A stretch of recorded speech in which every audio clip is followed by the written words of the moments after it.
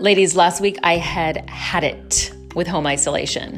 One evening after dinner, I delivered a speech to my family called How You Can Support Your Wife/Mom During the COVID Crisis. I listed things like unloading the dishwasher, folding laundry, sweeping, mopping, and vacuuming. You get the idea. I was tired of doing all the things around the house. And this week, it's been awesome. I haven't had to ask twice. I haven't had to nag, all because of how I delivered the speech. So that's what this episode is about. Props to my hubs and my kids this week. Let's keep it going, you guys.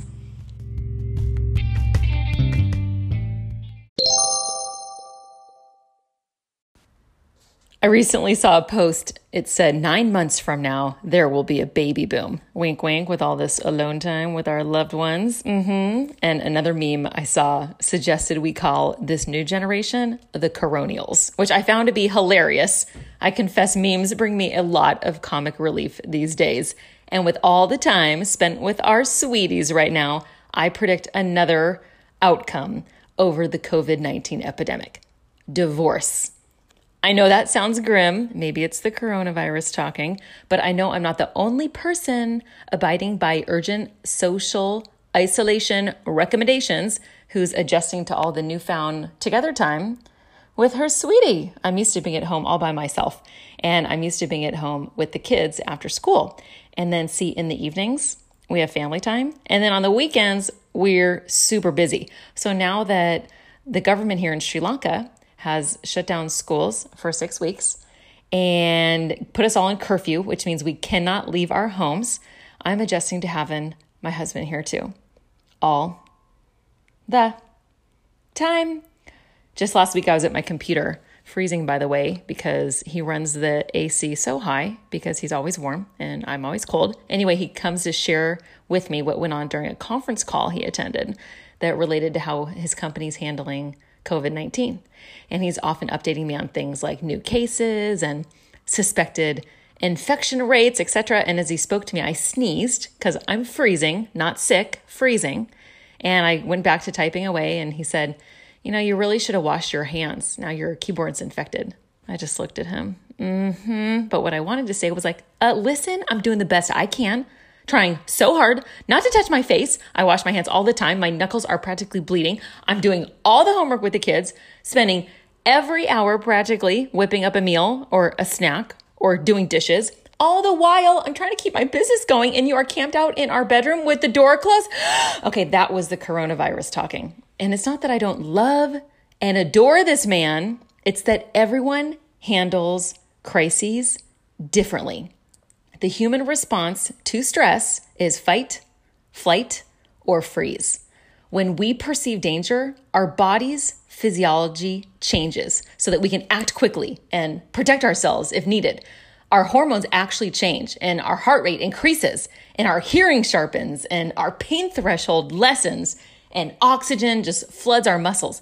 And it's great if we're fighting off a crazy dog. But with regards to coronavirus, we are stuck at home, hardly burning off any adrenaline, and some of us are scrolling the news feed and annoying our partners. And it's not that I'm handling this any better, it's that I'm handling it differently. I've certainly had my moments of stress these past couple weeks, sleepless nights, extra wine, lots of cookies, and some tough homeschooling moments, like last week when I had to relearn improper fractions. But overall, I know the virus will run its course. And I'm doing all I can to keep my family healthy. And by staying home, I'm being a good global coronavirus citizen. And I also know that since that time, that one guy ate a bat in China, more people have died due to car accidents than will likely die from COVID-19 this year. So differently said, this too will pass. We will be okay. That's how I'm handling it. And I recognize that my hubs is handling this in his own way too. So even though it's annoying to me in the moment, and I still haven't disinfected my keyboard, by the way, he's dealing with crisis. And that is something I can have compassion for. So if cabin fever is killing your marriage, take a breath. Whew, and no, it's not you. It's the coronavirus talking. And you have got to up your communication game. You let your partner know you need me time. You support him in taking his own personal time. Be as active as you can to blow off steam because it's a great mood stabilizer. My me time most days looks like a short jog. I've been running around a 1/10 of a kilometer track we have in the common area of our apartment building. And then I lock myself in the bathroom and sometimes I take a bath. So most importantly, ask for support. Make all your requests simply and calmly. Don't hope your husband picks up on the fact that the curriculum your daughter's school sent home, it's actually killing you and you aren't comfortable with improper fractions and you need help guiding her through it.